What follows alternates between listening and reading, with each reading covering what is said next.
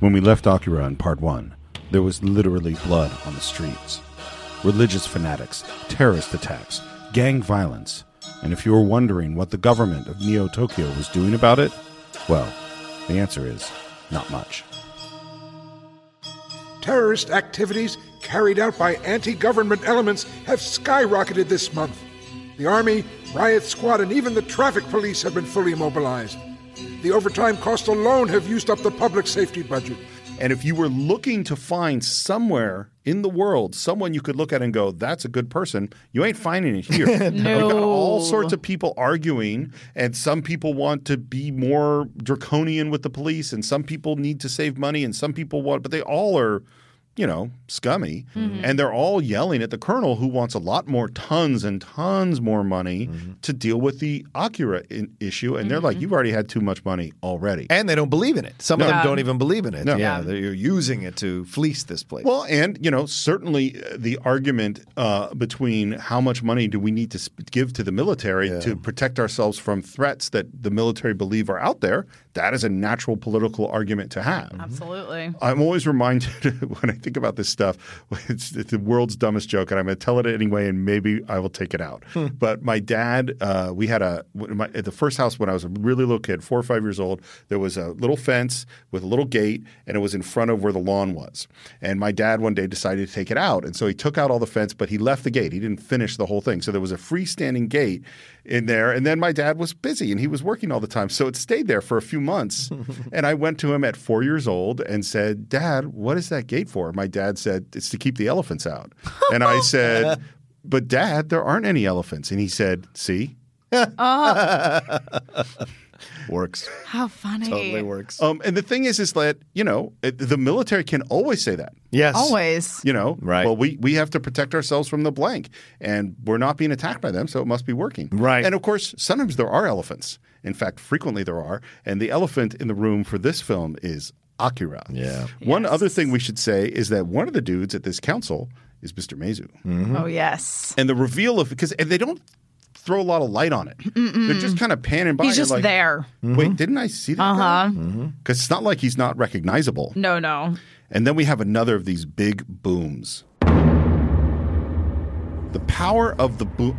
That boom I used in rough cuts of so many films that I made, not just in film school, but later on. Yeah. I used it when we did Siren. I used it in I used it in the both shark documentaries that I cut.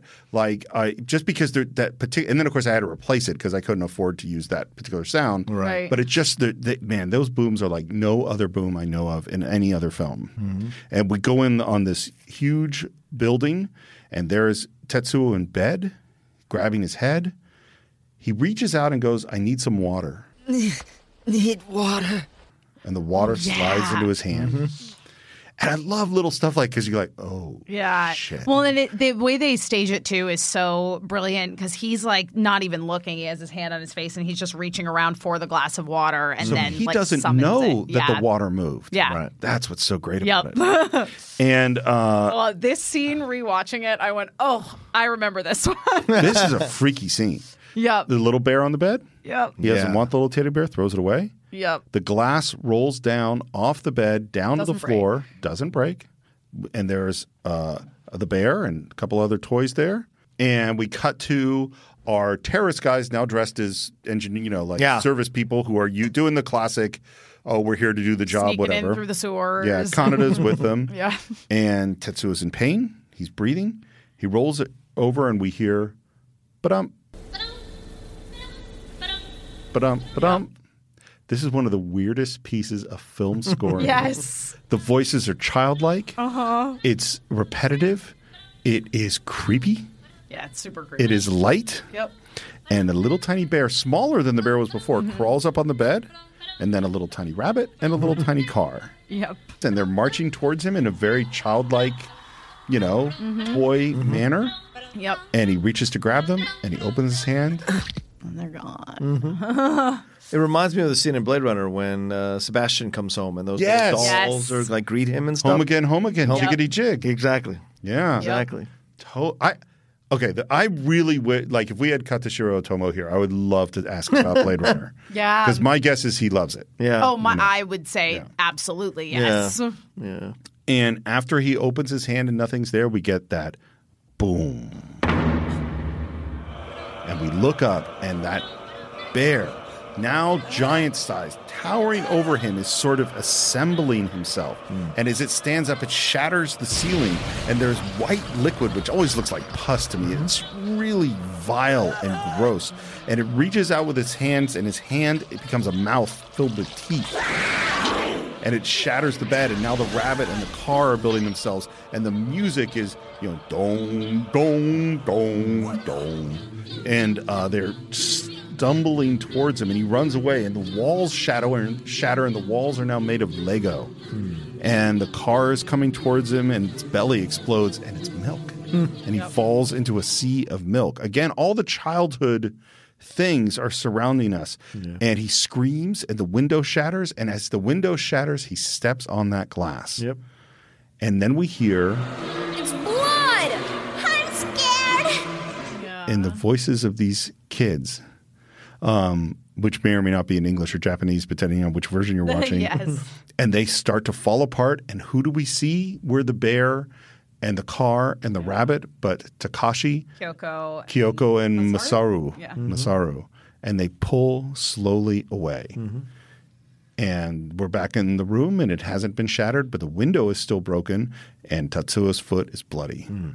That scene, if we're going to talk about drug trippy, dream, surreal, crazy scenes, that is a really good one. What are they trying to do there? That was my next question. It's written down right here. Yeah, they, they were just, testing the waters with their new psychic pal. See, I think they're trying to scare him into submission. And I think they think if they get him early enough and scare him with these large, because this is a kid's mentality. If I make it big, then it'll scare. Yeah. But Tetsuo is past that age where that kind of approach would affect him.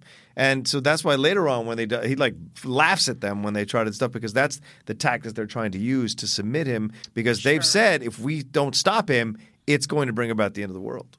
Okay, I have several questions about this. I'm not sure that their motivations track, and maybe this is part of why. Maybe this is a good time to bring this up. So I think you get to the end of this movie to some degree and go, huh? Like what? How am I supposed to feel? What was this supposed to mean? Is this good? Is this bad? What is this? And one of the things that happens again with my students all the time is they make a film that's pretty terrible, and it makes no sense. And I say, your movie makes no sense. And they go, no, it's supposed to be ambiguous. And I go, oh, yeah, there's a difference between ambiguous and makes no sense. Well, and this is the thing is that part of, I think, to earn ambiguity, you have to earn ambiguity. Yeah. Right. And that part of what makes this movie works is that every moment is so stunningly and brilliantly and carefully created that the dude that's making it and all the people working with him did everything they were doing for a reason. Yes. So when something is ambiguous, you go, well, that was on purpose. Whereas if you just show a bunch of stuff and go, hey, it's ambiguous, well, you haven't earned it yet. Yeah. Very different. And I think that scene is so remarkable. I mean, it's unbelievably well filmed. Yeah. But when I look at us, I go, well, she, at the beginning, the dreamy Kyoko said you have to stop him. So are they trying to stop him? But really what we seem to learn about Tetsuo is the more interactions he has with these people and the more high stressed he gets, the more he's going to use his power. Right. Yeah. And so this seems like a terrible tactic. Sure, but they don't know yet. And I think it's their first attempt. And once they see this, and Tetsuo sees their weakness too with the blood and everything like that, this becomes – they overplayed their hand. Here's the other question I have. How old are they? The kids? Yeah. Mentally or physically? That's the important question. Right. I think they're mentally 12 years old, 10 years old, 11 years old. Yeah, I was going to say even physically, younger maybe. Older. Yeah, maybe. Yeah. But physically older. Yes. Because they are if I understand what happens at the end, they are 31. They're 35 years old. 35. Oh, right, right. Because we see them at the end in flashbacks with Akira before the destruction of Tokyo in the first place. So that's why they look old. Is they actually they could be 40 years old. Yeah, true. But then they have been kept in this permanently childlike environment. Great point. State of arrested development. You could argue that, yeah. And so I go like, and there's also to some degree a sense that they are geniuses. Yeah. You know, they're not dumb. No, You know, but they are childlike. yes. There's not a proclivity for violence on their end. Yeah. No. Where there is for Tetsuo. Yes. Yeah. Because they've been living in a pampered life And right in a room. And again, and as we say, it's exactly that. Of they were identified as children and they were basically kept children. Yeah. Right. I mean, for all we know, they never knew any other life. Right. Which is why when What's-His-Face is there with the man, Right. we don't know why that man ever took the kid either, like what that's all about. We never find out, I don't think, what he was doing. But that kid is so freaked out by everything he's seeing in the world. He has not been out of that room for God knows how long. So everything scares him. So logically with Tetsuo, who's been through a hard scrabble life, his reaction to having this power is completely different. Yeah. Well, and we can figure out a little bit of stuff because if we believe that the stuff we see at the end, where they're part of some scientific experiment and they're testing their mental powers and they're in part of a group thing is true, which I think I would assume that it is true. Yeah. Is that so? In 1980, they're born in 83 or something like that, It's 88. and it's 88, and they've been doing this stuff, and then something goes wrong with the experiment, and Akira creates a singularity which destroys Tokyo. And they are somehow spirited away and protected. And now in the ruins of Tokyo, because they survived it. Oh, yeah. Yeah. And in the ruins of Tokyo, we decide, well, we need to keep them around. And they've built this nursery and this infrastructure around them. And they also have the dissected pieces of Akira that we're going to see later that they've placed and it must have taken a while before they built the giant cryogenic whatever it is where the Olympics are, and that they are continuing to my gut is that they're continuing to study these kids and trying to learn about Akira, both to understand this power, because we've talked about this maybe as the next stage of human evolution or whatever, but also simultaneously to prevent what happened before from ever happening again. Yeah. You know? Yeah. Like I think that's sort of what's been going on. Yeah. But we also have 3 kids plus Akira, and our numbers only go up to 28. Yeah. Right. But the number they give to Tetsuo is he's going to be 41. Now, is that in the movie or is that just in the comic? It might just be in the comic. I can't. They have a conversation in the movie, though, about how there's something about like, oh, number 28. No. He'll actually be XYZ number. And they're like, oh, wait, wasn't Akira 28? Yeah. Right. It's sort of like offhandedly mentioned, I think, in the movie. But I don't think they quite nail it down the way they do in the manga. But the implication of this is there have been a bunch of other kids right. that have had some powers like this. Yeah. And stuff happened to him. And also the implication is that Tetsuo, being a kid that developed this power so much older, is unusual. Yeah. And that's why he's having so much problem controlling it. And that's why as we fly down a hallway now and arrive at him, he is standing there, veins bulging in his forehead. We hear an alarm, and Tetsuo is out of the room. The door is broken. The guards come up to him. They say, "You're not supposed to be here." They lay their hands on him. His veins bulge. There is a music boom. And the camera from suddenly is way far away.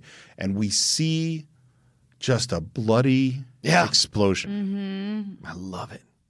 I love the way it's done because it's simple. Oh, it's so bloody, good. and they don't highlight it. It's just.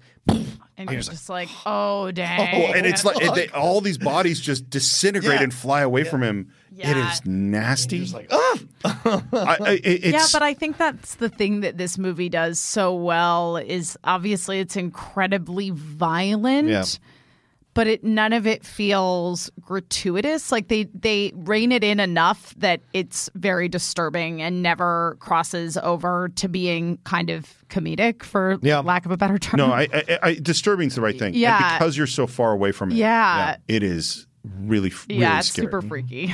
We're down with Kaneda and Ryu and our terrorist freedom fighters, Terrorist depending on friends. and they're hiding out in the sewers or something. The light is coming. They dive under the sewer water. That scene where they dive under the sewer water is so gross to me.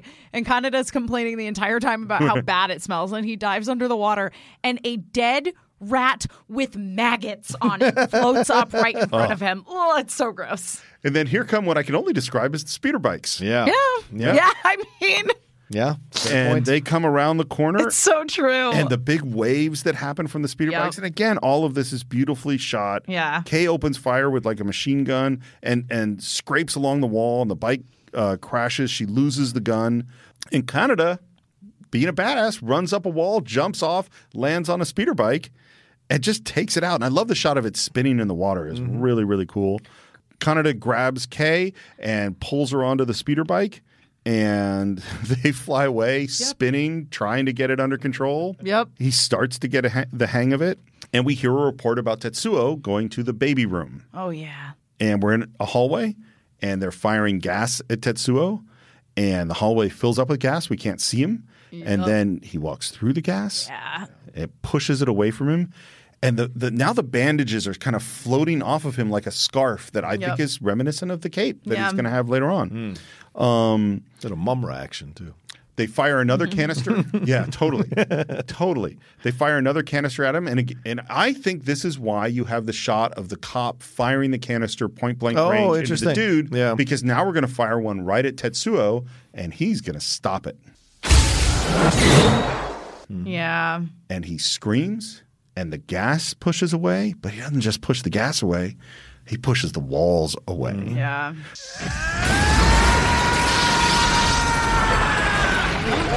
And the building starts to collapse, and he just wipes those soldiers out. And we hear that. Dun, dun, dun, dun.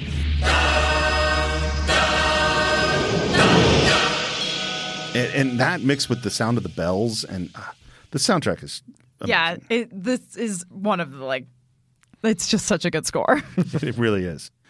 And we're in the nursery with the kids. And again, we hear the ba-dup, ba-dup, ba-dup. Yeah. And there's the bear in the car, and they're coming out to get Tetsuo. He's having none of it. He basically explodes them. Stop it! Yeah, he knows their deal now. Yeah, and he knocks all those kids back. Inside the tunnel, Kay is talking very strangely. Yes. Proceed straight ahead. You'll find a freight elevator just ahead. Back in the nursery, Takashi and Masaru are banging on this glass kind of bed that Kyoko's in. Yeah.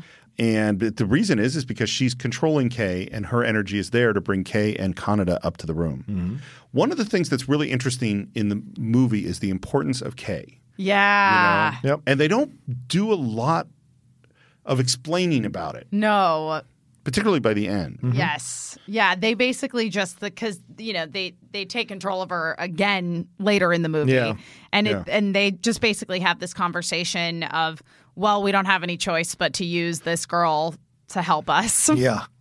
Well, but then there's also, I think, the implication that she is in fact one of them. Yeah. And that by messing with her in this way is they're awakening her. Sure. No, the way absolutely. Tetsuo gets awakened. Yeah, because it's like otherwise Kaneda was the one driving the bike. Why wouldn't they have taken control of him? Yeah. He's kind of a dick. Yeah, no, I don't totally. like to control people that are kind of a dick. And I love to the three kids go, let's fight them all together. Maybe we take them all together. And I was thinking a lot about wizard battles in general are pretty cheesy. It's very rare that you see one that looks cool. Yes. The way that they do this is you see, again, using focus and art effects is that all the walls start to sort of vibrate and flex. And then Tetsuo fights them back and re-solidifies them. It is, again, a super cool metaphor for kind of a mental magic battle. Colonel's there, too. The room is totally falling apart. Tetsuo's head is killing him, and he's collapsing. And they're trying to tell him, you're not mature. You can't control this power. Yeah, you can't do this. What'd you say? She said that big people like you should never use the power in the way that you are. And bad things will come of it. And he lashes out. There's more destruction. Because he doesn't want to be told what to do. Yeah. He doesn't want to be told what to do again. Yeah. And he fights any attempt to control him ever since. Yeah. Well, this is what's interesting is essentially the bad guy is Tetsuo. Yeah. I feel total sympathy for him pretty much throughout the entire movie, even when he's wiping people out. Yeah. I mean, I believe that he should be killed. Of course, but you're absolutely meant to have sympathy for him. They portray him as a character who's had every disadvantage in life, so you understand why he makes the decisions that he does. Right. Yeah. Well, he's looking for answers. Yeah. You know, he's like, I am in pain. Right. I'm lost. Right. I'm afraid. Yes. I need answers. Yeah. And I certainly don't trust these people that want to put me in a hospital. Yeah. And I don't want them to, because he later says, like, I don't want to, you're going to make me one of them who's in your little nursery on like a chain. Like, I don't want that. Right. And the one thing that seems to be the answer is Akira. And he's asking, like, where is it? And of course, they're trying not to tell him, but he kind of got some mind reading stuff going on too. He figures it out. Yeah, he can because Kyoko thinks it and he reads her mind. This is the Stay Puft Marshmallow Man. Boom. You thought it. I saw it. And the elevator opens and there's Kaneda and Kei on the speeder bike in the elevator. Oh, yeah. And again, we pull focus from the gun back to Kaneda. And at this moment, Kaneda's like, I'm here to rescue you. Yeah. Because that's his motivation right now. Sure. That's not what Tetsuo wants to hear. No. I don't want you to save me. That's the last thing he wants to hear. And he laughs and he just wipes him out. You keep away! And he says, I don't need you to come to the rescue ever again. From now on, I'll be saving you. And I love that Kaneda's response is, who the hell do you think you're talking to? Because he still sees him as a squirt. Yeah. And again, I mean, we talked about this earlier on the podcast. Like, Roka, you pointed out, I mean, we all have this conversation. Yeah. Kaneda, for all that all this stuff is horrible in his life, he's always managed to come out on top. Yeah. And he still sees himself as that person. Right. And this is the moment where Tetsuo reads Kyoko's mind and finds out, oh, it's under the Olympic Stadium. Yeah. And he kind of glows red, and then he just shoots off because guess what? Tetsuo can fly. Yeah. I can do this now? Yeah. I can do this now? Yeah. It's funny. So I type my notes really fast, and frequently, I'm just typing along with the movie, and autocorrect does weird things. So the note right here says, and I have no idea what this means, Thanksgiving with Tetsuo. Yep. Sounds good. That's good. Boy. You get that tricky quick. The colonel has been relieved of his command. At 2400 hours today, the colonel is hereby stripped of his command and rank and shall be placed under arrest. What the hell? Kindly accompany us now.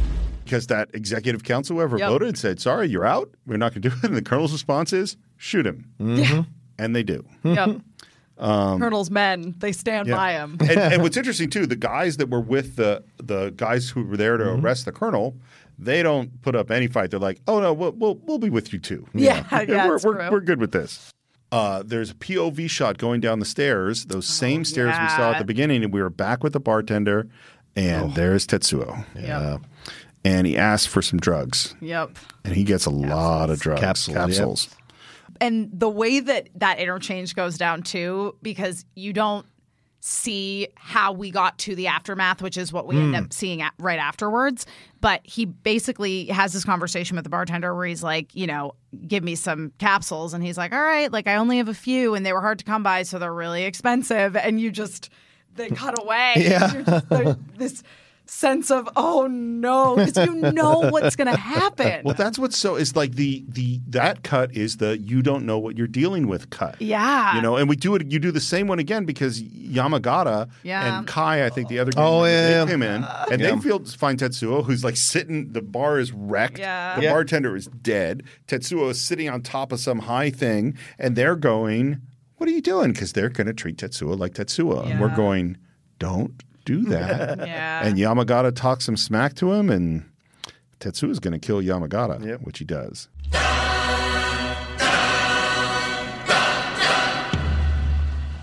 Kaneda's in jail. We're talking about Akira and what does he mean, and maybe there's a lot of conversation about energy and evolution and monkeys and amoebas and all the different ways to harness the power that is Akira and how humans are different because we don't just blindly consume everything that and that we all have this power in us and we're all I almost always dislike scenes like this in movies. Yeah. Like when we get into deep metaphysical Like, because it's just like, and now I will explain some deep stuff to you. Yes, Seems too on the nose. Too on the nose, yeah. Well, it's the same, like there's the scene in The Matrix where there's the really, really long sort of philosophical scene with Morpheus and Agent Smith. And it just goes on. Oh, when he's interrogating. When he's interrogating. Yeah. And Smith is just talking and talking and talking. Nature smell. Yeah. That part I like. Yeah, he's good.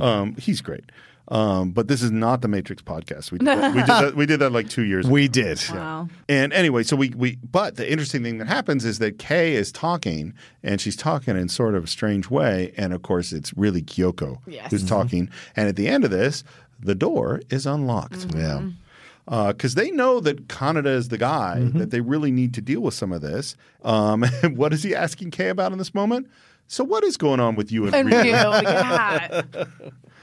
We're outside. There's like a delivery guy pulling up to someone, in the city as you do to deliver maybe some pizzas or something. And then a tank comes around the corner and helicopters are coming and bodies are coming out on stretchers. And our gang members see Kaneda. Yeah. And he finds out that Yamagata's dead and hears that Tetsuo did it. Kaneda talks about, he first met Tetsuo in the children's home and Tetsuo was asking about Kaneda's bike. That bike is really, really important.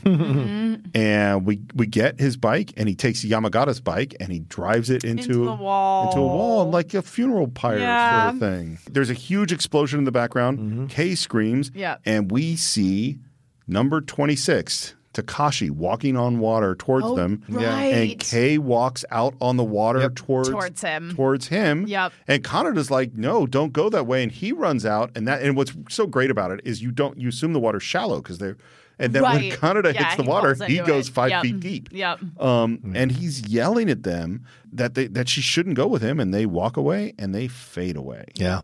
The thing about Akira's power is it exists within everyone from the start.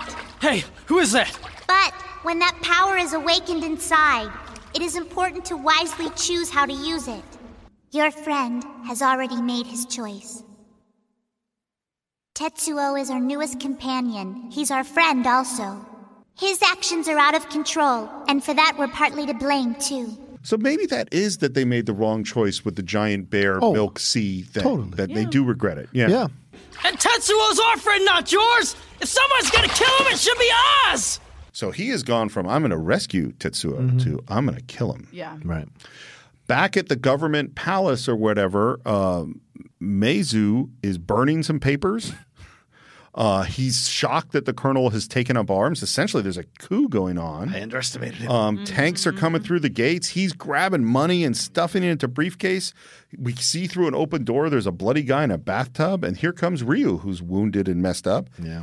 And he's here to apologize. Meizu's like, it's not apology time. It's get the fuck out of here time. And he is also clutching his chest and turning red.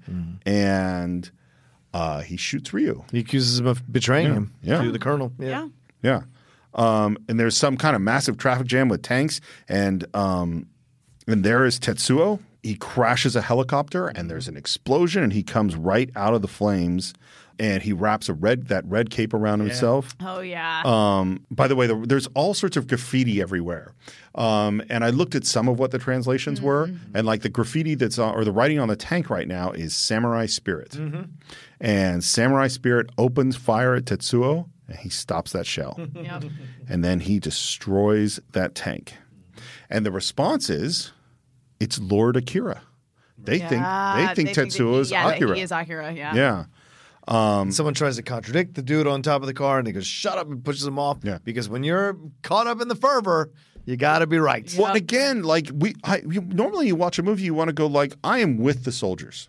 Or I am with the rebels. Right. Or I am with the religious people. Or I'm with it's like there's nobody to be with. Yeah. They're all like not a comfortable place to be. No. Certainly Meizu, who is now stumbling through the alleyways with his briefcase of money. Full of money. Clutching his chest. That's the other thing that I love about this movie is that, in terms of just this world, is they call all that stuff out. They call out like religious fanaticism and capitalism. Yeah. It's just like, no, they pull no punches. Well, and like right here, we have the guy who is theoretically in charge of the terrorist organization while undercover with the government. What's he want?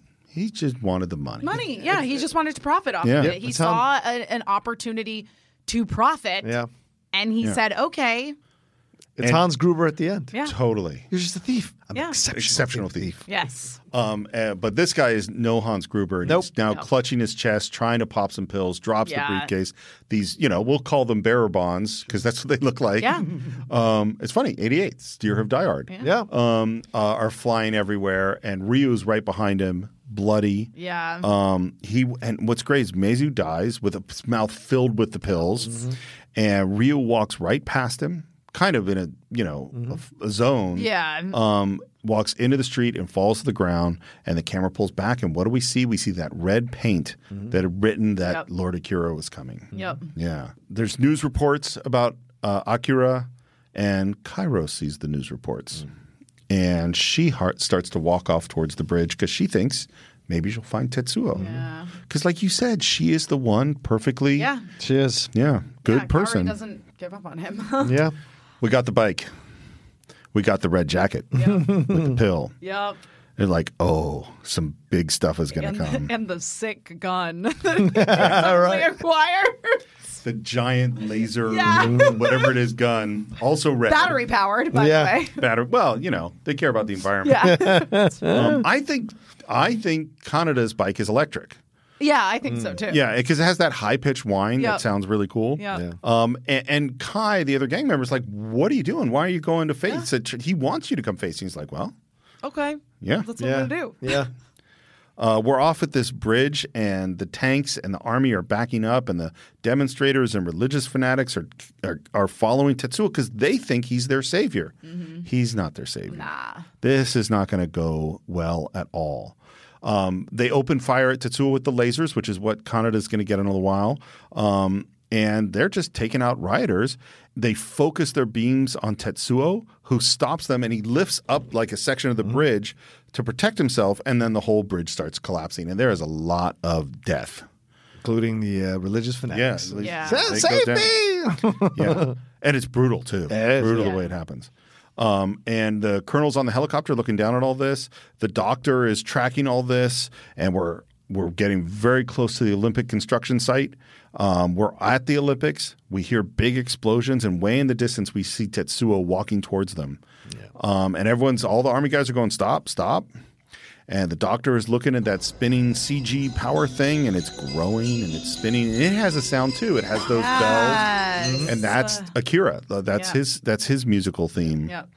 John, I can't tell you how excited I am about the Cinephile's new sponsor, an absolutely incredible game, Marvel Strike Force. Now, anyone who's listened to the show knows that I've been reading comic books since I was 5 years old, and this is like a comic book fan's dream come true. You could create a mobile squad and play as your favorite Marvel characters. I mean, everyone is there. The Punisher, Vision, Black Panther, Cap, or even my favorite Marvel character of all time, Daredevil. Your goal is to power up those characters, unlock gear, and use them to compete in player versus player mode, alliance mode, and real-time arena.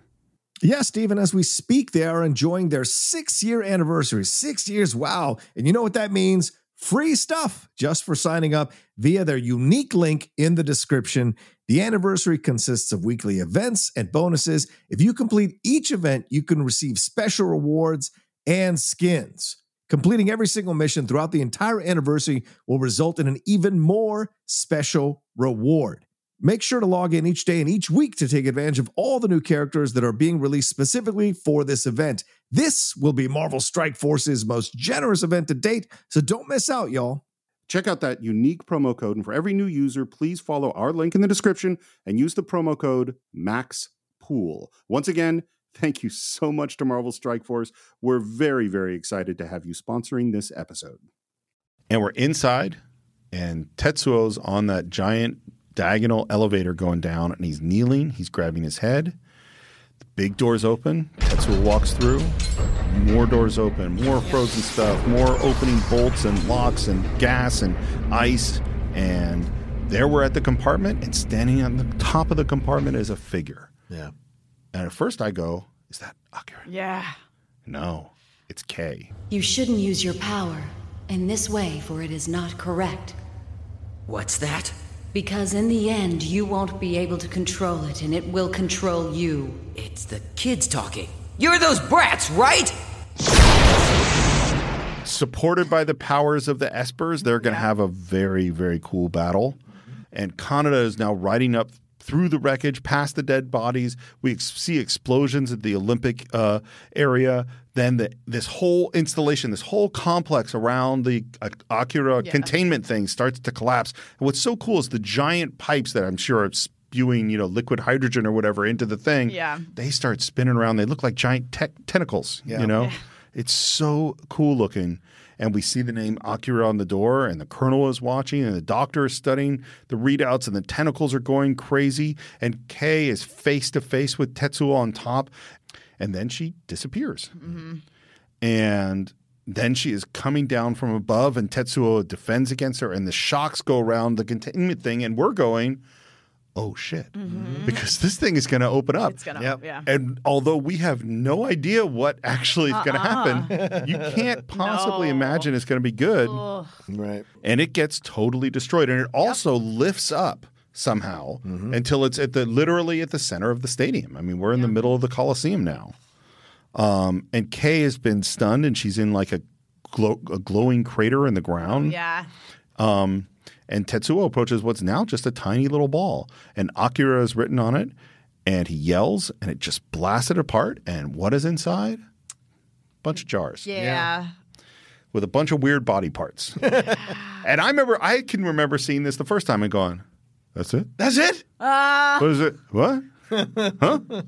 Yeah, I think that the first time watching it, I probably had a similar reaction, but with more context watching it later on in life. Oh, yeah. It's a very different reaction I think you have, because Akira is such a, what is Akira? We don't really know. And then they open up the storage container, and it's just all these components, internal organs of what was once a little boy. That's a good point. Yeah, a little boy. But we know now, but when you get into it and you know, oh, wait, Akira was a person. Yeah. Then it's like, oh, shit.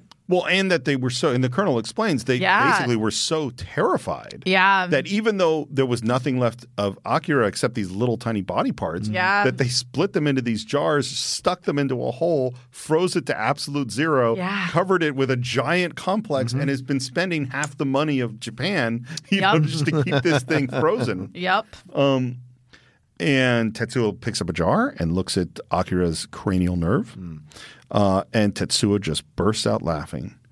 And the colonel's like, okay, you've seen him. Now why don't you come with us? Yeah. And we can get you some drugs and we'll put you back in the hospital. And he blasts them. And the colonel goes, okay, contact our defense system, and we're going to call up to Seoul. Oh, yeah.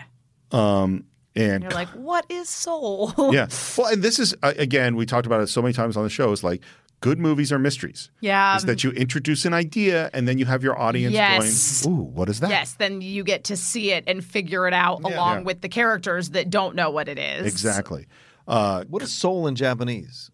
Soul? Yeah, because soul in Spanish is sun. It's sun. I'm sure. So I wonder if that's. I guarantee you it's a reference to that.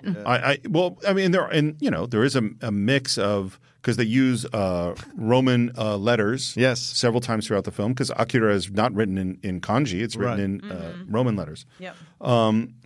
Kaneda is at the bridge. He rides down through the wreckage, makes his way through some crowds. Tetsuo's kind of looking at stuff. We hear gongs.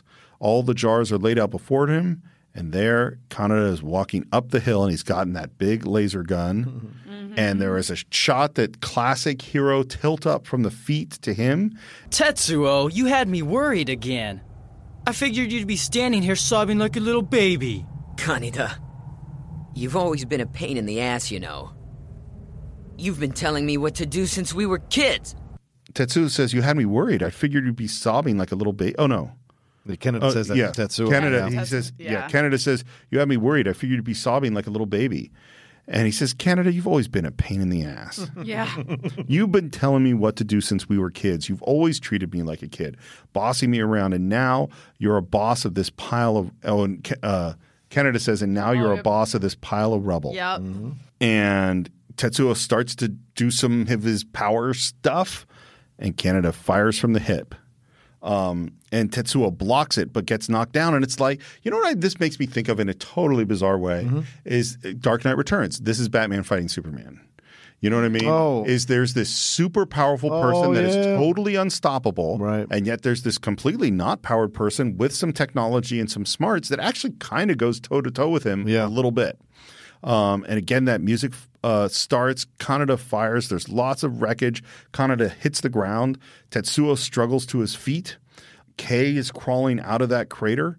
And Kaneda, foolish. By the way, there's a lot of jokes about Kaneda. Oh, yeah. Tetsuo. Well, because that freaking streamlined dub. The first one. Oh, yeah. It just gets real ridiculous. Tetsuo hears where Kaneda is, and he fires. I love that he fires through the wall, and the smoke clears, and that shot goes right through Tetsuo's chest. Yep. Gotcha! Tetsuo looks down. He ain't dead. This did not work. He goes to fire again. Battery's dead. Right.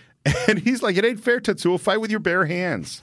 Oh, I know. Like, come on, dude. Feeling frustrated, Kaneda? Now do you understand how it feels being little and helpless? Yeah. And just as he's saying this strange light begins to surround him. Oh, yeah. And it coalesces. And I think at first you kind of go, oh, he's using some crazy powers that he's going to wipe out. And then you go, and then Tetsuo notices the light. And that's when I think you go, soul. Yep. And then that laser beam just focuses in on him from space, and there's a scream and a huge, huge explosion. And the Colonel's going, did we get him? And we don't know. We're going to shoot him again. And we see the satellite, changing angle to get the shot right.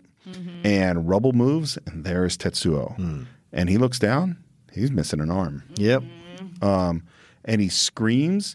And Kaneda lifts up a giant rock and yells at Tetsuo, why do you yell at him before you're going to kill him with the giant rock? Yeah. These are foolish things. And the light is kind of coalescing again, and Tetsuo flying straight up super fast to space. Yeah, man. The shots of him landing on the satellite and walking up the satellite are so cool. Yeah, it just looks amazing. And he destroys a satellite. Yep. And in the control room, all the stuff shorts out. And then we see these weird beams coming down from space that are so cool looking. And Kei and Kaneda are running away from them. Kai, who's with the other gang members, has showed up with the bike. One of the beams is coming behind him, and they crash just as it dissipates. And in space, the satellite is totally destroyed. And now the doctor looks over at that little matrix thing, and it is, he says, magnificent. Yeah.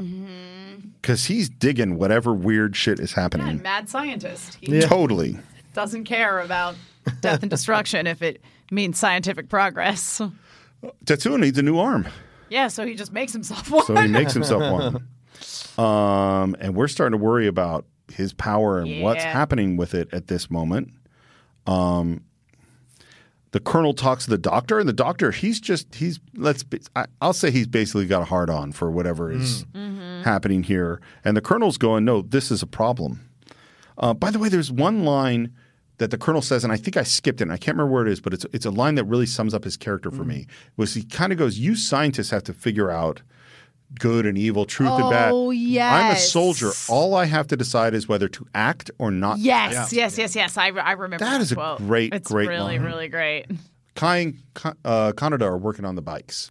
And we're using Kai's bike to power up the battery for Kaneda's gun. And it blows up the bike. Yeah. And Kaneda's like, it's just a bike. Why are you worried about it? He's like, well, let's use your bike. Yeah. No. Yeah. Have you Your seen bike's my still bike? on fire. Your bike's still on fire. Yeah. Later, we're in the stadium. It's partially destroyed. There's essentially a throne. Yes. Kaori shows up, walks up to the throne, sees the jars, and hears screaming, and there's Tetsuo. Yeah. And the Colonel is there too with a gun. Yes. And we're getting right to it. And Cairo is asking why everyone is calling him Akira. And then she notices his arm, which he covers. And I love he goes, oh, it's no big deal. And he's got his arm resting on, the stone of the throne. Yes. And then metal tentacles attach itself to the throne and starts to crush the stone. Yeah. And she's going, are you okay? Right. And the colonel shows up and is like, look, I'll give you the drugs. And you can come with me. Yep. It's all going to be cool. Right, because he wants Cowrie to go get the drugs for him. Oh, is that what it is? Yeah, because he keeps telling her, he's like, I need you to go get these drugs for me. Yeah. And then the colonel shows up and is like, yo, I got what you need, but you need to cooperate with me. And he's like, ha, ha, ha, that's not going to that's not going to happen. Cowrie, seriously, go get me those drugs. Yeah. Colonel ends up, he kind of attacks the colonel, knocks him down. The colonel ends up shooting him. Yeah. Tetsuo gets up clearly with difficulty and hurt. And then we see out of his cape, his arm, which looked okay before, falls out of the cape, and it is... It's not looking like a normal arm. No, it's tentacly and big and bulbous. Fleshy. Slowly but surely in this scene turns into a giant meat baby. Yeah, it is so... And then he reaches out to the colonel with that giant crazy arm and engulfs him in fleshy gunkiness and is clearly squeezing him to death. Yeah. Tetsuo is about to kill him when laser hits. Yeah. Yep. And that arm goes right back to Tetsuo's body. And there is again the hero push in on Kaneda with the gun on the bike. Yep. Looks awesome. Yep. Tetsuo flies up. Kaneda dodges with bike. Tetsuo hits the concrete, breaking it. Kaneda skids, fires, jumps off the concrete. Boulders are falling on him. He survives. Yeah. And then looks up, and there is Takashi floating down. And there are the other two. And they go towards the Akira jars. And Kaneda heads up to Tetsuo, firing while riding on his bike. And I think the form of this reminds me of the classic samurai archer riding on horseback, firing to the side. Yes. Yeah. It has exactly that kind of form. Man, Kaneda's just a badass. Yeah. And Takashi lands, and they're kind of going, Akira is here. Yeah. And the jars start to bubble, and Tetsuo starts to change. Yeah.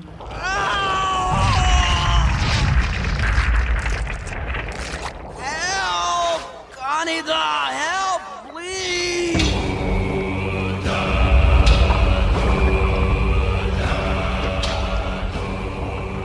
And now he's calling out for help because his body is going out of control. Yeah, exactly. I mean, they kept warning him that he couldn't control the power, and it literally manifests in... Listen, a lot of people have given me warnings over the years. I never would have expected anything to turn into a giant... I mean, what happens now? And again, I had to go back to 1989 or 90 when I'm watching the VHS with no subtitles in Japanese. Oh, my God. And we get to this point in the movie, it's like, what is happening? Because the mutation, just fleshy grossness of what happens. And again, it's focused with Kaneda in focus in the background. And this huge, giant meat baby, as you said, growing in the background. And he calls out to Kaori, and then his foot with giant toes that then has little toes. Extra fingers on all of the innards that make up this It reaches creature. out and grabs her. And to me, this moment is... He was afraid. Yeah. He needed her. Yeah. But he couldn't control his body. So the manifestation of I need you was to grab her and consume her, suck her into his the body. Yep. And Kaneda is engulfed. Yeah. Well, it's the same thing with Kaneda, though. That I mean, he's been spending the whole movie trying to be like, no, Kaneda, I don't need you to save me anymore. Right. I don't need anybody. Now I can do everything on my own. And then when he gets in trouble, he realizes, no, I need help. Save me. Yeah. And he's calling out to Kaori. He says he can feel her pain. Yes. And we see this blob growing, and Kaneda's inside, and Kaori's inside. And we see, and again, as you say, we see eyes and fingers. Yeah. And then Kaori gets squeezed and she dies. Ugh. Yeah. It is awful. Yeah, right? it's horrible. It's an innocent death. Yes. Totally. We see like something growing in that Akira matrix that the doctor is looking at. Yes. And our three kids have sat down to kind of meditate almost right at the Akira jars, and the Colonel is being grabbed. And what's so crazy is the thing that's grabbing him then sprouts teeth that look like they're going to bite him in half. Yep. The jars shatter. They're falling in slow motion. Takashi stands up as Tetsuo the Blob is just engulfing now the kids and coming all over of them. And then there is a bright white light. Yep. And there is Akira. Yep.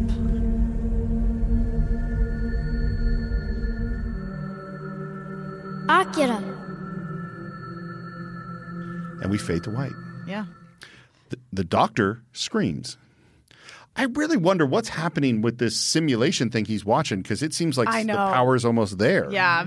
The Colonel stumbles away and Kyoko touches him and he's gone. Yeah. She teleports him out of the city and says, get in the tunnel. You'll be safe there. And he looks back and sees the city. And there is that singularity, the same thing that we saw at the beginning. And as that black and white ball glows, Tetsuo shrinks back and we see his face. And it's, again, total sympathy for him in this moment. Yeah. And I think as he's calling out to Kaneda for help and yelling, I think he's back to his right mind. Yeah. Yep. That's how it seems to me. He's not the megalomaniacal, mass-murdering Tetsuo. He is the kid who's scared. And Kaneda goes to help him. And he is being pulled into the singularity as well. And this is the thing. So Kaneda was trying to save him, trying to kill him, trying to save him. Right. You know? Takashi is saying, you got to get out of there. You're going to die. And they try to pull him out. And then some crazy Tetsuo hand grabs Kaneda. And now we have Takashi wants to help. And the other two kids are like, well, if we go in, we're not going to be strong enough to come back. Yeah. And they say, well, but if the three of us work together, maybe we could save Kaneda. Yeah. Well, and that's the thing too. Like, it's this really nice moment with Takashi because he basically is like, oh, because the other kids don't want him to go. Right. And he goes, but none of this is his fault. And already they kind of all then have this conversation where they're like, well, there's already been so much death and destruction because of this kid who couldn't control his powers and who was an awakened Akira. Yeah. But maybe at least we can save one person. Yeah, and also Takashi, how did Takashi end up outside with that guy who's bleeding and happen to end up on that road to be hit by Tetsuo? Like, it's all not Tetsuo's fault at all. He just got sucked into the situation. Yep. And so they feel that sympathy. He wouldn't be in this situation if Takashi hadn't been out. Right. Yep. So, Wait. I have an important question. Yep. They say we have to save the boy. It's not his fault. Right. Which boy? Tetsuo. I thought it was Kaneda. I've always thought it was Tetsuo. I never thought it was Kaneda. Because it's not. I always thought it was Kaneda because I thought that it was that whole idea of, again, that there's already been all of this death and destruction. We can't undo any of that. Right. But at least, but basically the whole idea of one life is worth saving. Mm-hmm. Well, and Takashi is saying Kaneda, stay away from there. Right. And then the next thing he says is, we can save him. Mm-hmm. Yeah. So I always thought he was talking about Kaneda. Okay. But also, and I'm trying because I looked at both the subtitle and I listened to some of the dub. They both say the boy. Yeah. They don't say a name. Yeah. And I think that there is a level of it being subject to interpretation, particularly given how the film ends. Yeah. So I see your perspective as well. Yeah, and of course I get the Canada reference as well. Yeah. It feels like to me that's why they're going in to sacrifice themselves. Well, there's no question that they're going in to sacrifice themselves to save somebody. Yeah. Yes. And now we go into this world, and at first we see Tetsuo riding a motorcycle, and we hear Kaneda's voice giving him advice, which it sounds like maybe that was a significant moment, like the first time Tetsuo really learned to ride. Right. It was Kaneda as his mentor. And then we see a school, and Tetsuo is with a woman, and we're hearing kids' voices. We hear about, his mom and dad left him. And we don't know what that is. And Tetsuo is crying. And we hear Kaneda's voice. And he says, are these all your dreams or your memories? Oh, wait! And then Kaneda's like thrown out of this thing, and he's thrown towards some giant building that crumbles as he flies through it. And again, this is like said so many times, but it's all the little ideas that make a movie cool. I don't know what it means that he flies towards a building and it crumbles, but it looks amazing. Yeah. You know? And you think about how much work that was from the animators to make this moment happen. Yeah. And it's worth it. And now we're at a bus and kids are getting out of the bus and playing together, and there's a little girl and a little boy, and we see room 28 and we see Akira. Yep. And we see... Yeah, who we know to be Akira because we've seen this exact Akira. And he is, by the way, we times. should say, like the pristine, perfect child. Yeah. You know what I mean? Like that's what his design is. As opposed to everyone else we've seen, particularly our other numbered kids who look like little old people. Like Akira is beautiful. But right now we're seeing Takashi, Kyoto, and Masaru, but they're not the little old people. They look like kids. But they are recognizably themselves. Oh, yeah. And we see them using their powers and scientists observing them, and one of them blows up a TV, and we see Akira, and we hear... Is this Akira? Yes, we called him here to the three of us. He's going to take Tetsuo with him. Take him where? Where? And again, this is stuff like, I don't know what this means exactly. Yeah. It's too much for Tetsuo, and the three of us for Akira too. And we see images of Kaneda spinning in space. It's way too big for us, as we are now. But someday, we ought to be able to... Because it has already begun. Your friend, she's... And then we never finish that sentence. Yeah. And he says, my friend... K, you mean K. Yes. So this is like, that's something. Yep. I don't know what it is. And it's silent, and Kaneda is floating, and he lands, and a little, again, that singularity appears and grows. And then we have young Tetsuo, and he's just been beat up. Oh, yeah. And there is Kaneda. And I love that he has a bloody nose because he just fought the guys that beat up Tetsuo. Yep. They're always like that with the new kids. Hey, you came today, right? They beat me up too. But the truth is, those guys are wimps. And he introduces himself. And then he says, the truth is, I just got here myself. Yeah. So he got here yesterday and got beat up. And today he's beating them up. Yep. And by the way, I think those two guys are Yamagata and Kai. You know what I mean? Yeah, it might be. They've just all been together since they were kids. And then we hear, because he never finished the sentence, he says, my name is, and then we hear... Kaneda.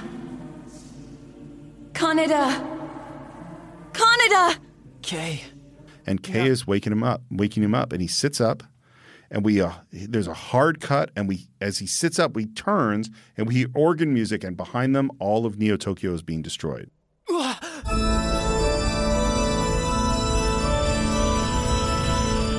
And it's that same dome look, just like at the beginning. The doctor in that control room says, oh, it's like the birth of a tiny universe. Yeah. And Kaneda screams, and he calls out to Kay, and that singularity collapses. The doctor in his lab watches it collapse, and it destroys his lab, killing him.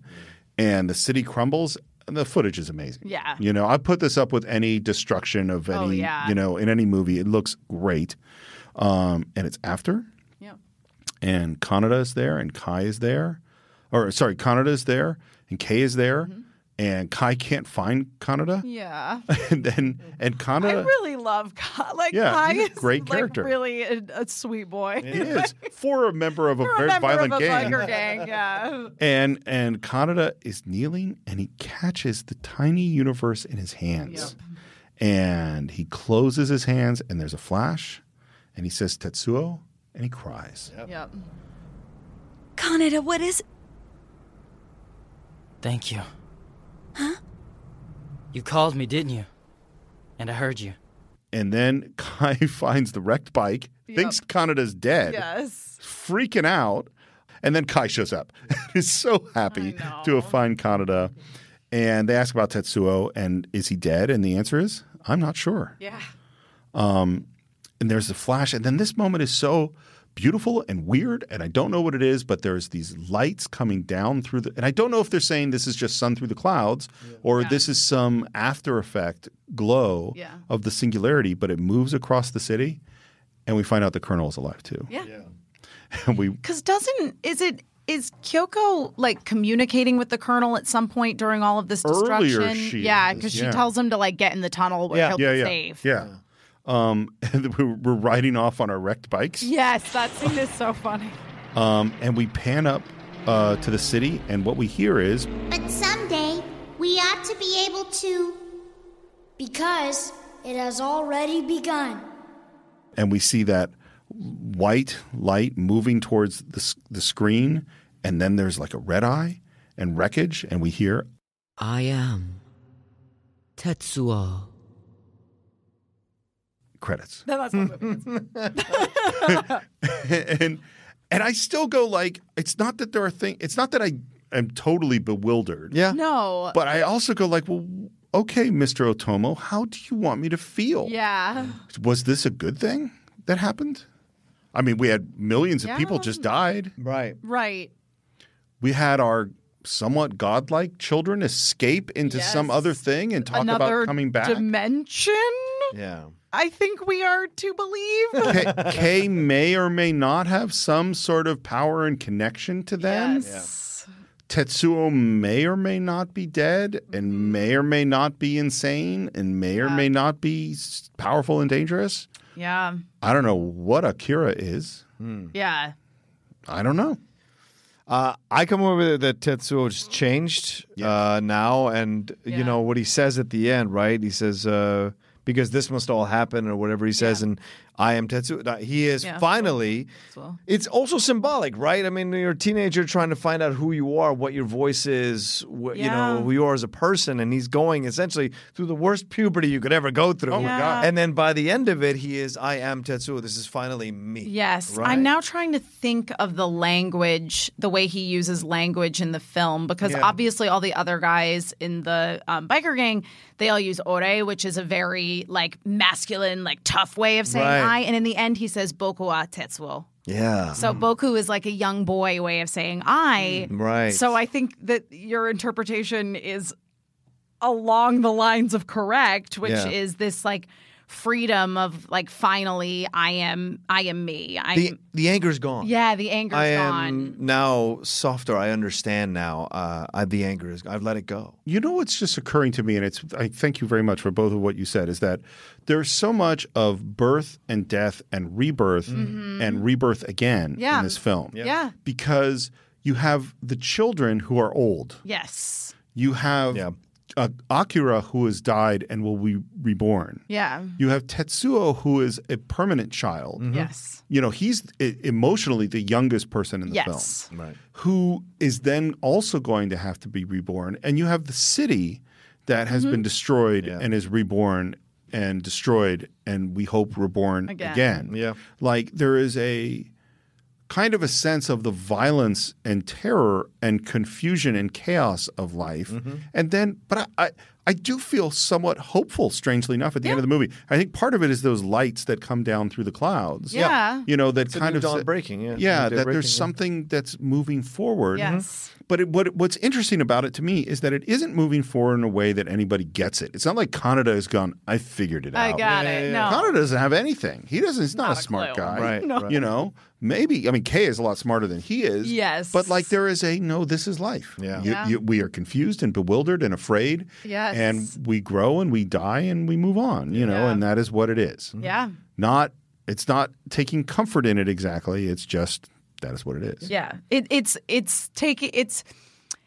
taking comfort in the acceptance of that is what it is, but not being comforted by the fact that that is what it is. You know what? It's like taking comfort being like, well, we just can't control everything. Well, yeah, and isn't that Eastern philosophy? It's you know, it's not about wanting to it is acceptance, not I need to understand it all from the and also the idea of there is no blame, right? Like so to talk about the difference between American and Japanese philosophy. Americans always look like, who's to blame for this? Japanese like, how do we fix it? And so the difference here in how they approach the culture, and so the anime here feels logical to the how Japanese. How do we fix it? It's like how do we fix it? So perfectly encapsulates it. Well, and what do you have battling with this? We have order in the face of the Colonel. Right. We have chaos in the face of the biker gangs. Right. We have political people in the face of the terrorists. Mm-hmm. We have religious people in the face of the religious fanatics. And all of them are trying to impose their own worldview on this is what it should be. This is how we should behave. And, of course, none of them are right. No. And the reality is Akira. Right. And he is coming and he is inevitable. And everything else will look small when compared to him, you know. A question. So just in terms of reception, it didn't make its money in Japan. It has eventually made its money. It has as a cult film and one that is getting replayed. Because we have you here, one of the things we say at the beginning of every show is the influence it has on us today. Yeah. What is the influence in your mind of Akira on the world, both of anime, but also on American animation and cinema in general? Well, I think that we have Akira to thank a lot for there being sort of this interest in bringing like Japanese animation into Western culture, because I think that this was one of those first films that really showed people, because again, I mean, the amount of money that they spent on this is about $1 billion. Like, I am not exaggerating. That's how much money this had. And so people, I think, went, oh, wow, like animation is such a legit medium. This isn't just something that is for telling whimsical stories for children, because it was one of those things where, you know, and the Japanese started doing animation because they were inspired by Western animation. They loved Western animation, so they went, we want to do that too. And then they just totally took it in a different direction. And I think it is largely to thank for the fact that there have been a lot of anime films that have gotten Western releases. I think, you know, eventually you would have gotten some other films down the pipeline that would have gotten that attention, but this definitely like sort of spearheaded the whole movement of like anime being taken of anime, not only anime but animation in general being like taken seriously as a genre within film, or as a medium within film. It's not a genre; it's a medium. This is, you know, this is sci-fi, cyberpunk horror. Like that literally was what I was about to say. Yeah. We always give our final thoughts at the end of every episode, and my final thoughts was like, this was the movie, just as Dark Knight Returns and Watchmen when they came out in 1986, are what proved to me that what made me understand that comic books are a medium. They are not a genre. Is that comic books can be crap. They can tell any different kind of story, and they can be fine art. Oh yeah. And it was really seeing Akira that made me think that about animation. And it's not that Disney didn't make all sorts of great animation, but I didn't understand that animation can do this. And for me, the most important thing for me thinking about great films is attention to detail. Is that there's the detail, and this is why it was so problematic as I was writing my notes for this film, because every single shot is almost every shot is a great shot and had an idea to it. What if we're in slow motion? What if we're in a low angle? What if we're tracking with the bike? What if we have these light traces? What if we go into speed lines and lose our backgrounds? What if we pull out the sound? What if we have these booms? What if we use percussion and all these things from traditional things and blend them with modern technological music and use that and layer it in these modules? What if we have voices and choral performances that come in? What if we don't have clear moral choices? What in all of these what ifs, and then having all of these people, not just Katsushiro Otomo, but hundreds and hundreds of extremely talented craftsmen busting their asses to make all those ideas a reality. Hundreds and hundreds of extremely talented craftsmen is a slight exaggeration of how many people actually worked on this movie. The staff was shockingly small. Wow.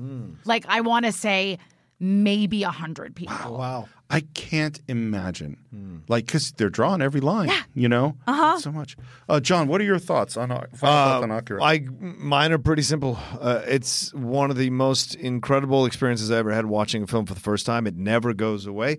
The atmosphere, the emotion, and the philosophical stuff that's there for you to ruminate about. And I like that it doesn't give you a final answer. I like that it leaves you thinking about everything, because that makes you want to come back and tackle it again and see if you can find something else in it.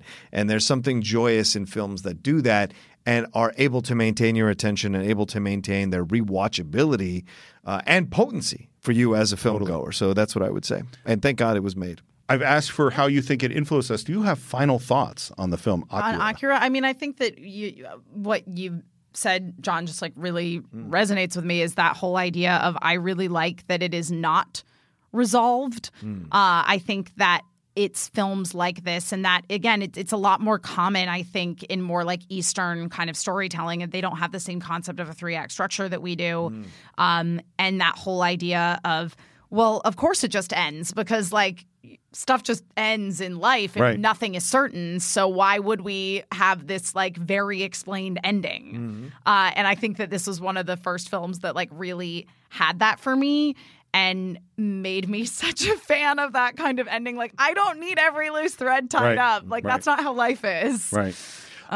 Yeah. That's great. So that is what we think of Akira. Of course, we always want to hear what you think. Please visit us on our Facebook page. Do a search for The Cinephiles. You can leave your comments on iTunes and YouTube. You can subscribe to us on Spotify and Stitcher. You can buy the film or stream it at cinephiles.net. And if you want to support the show, you can do it at patreon.com/thecинephiles.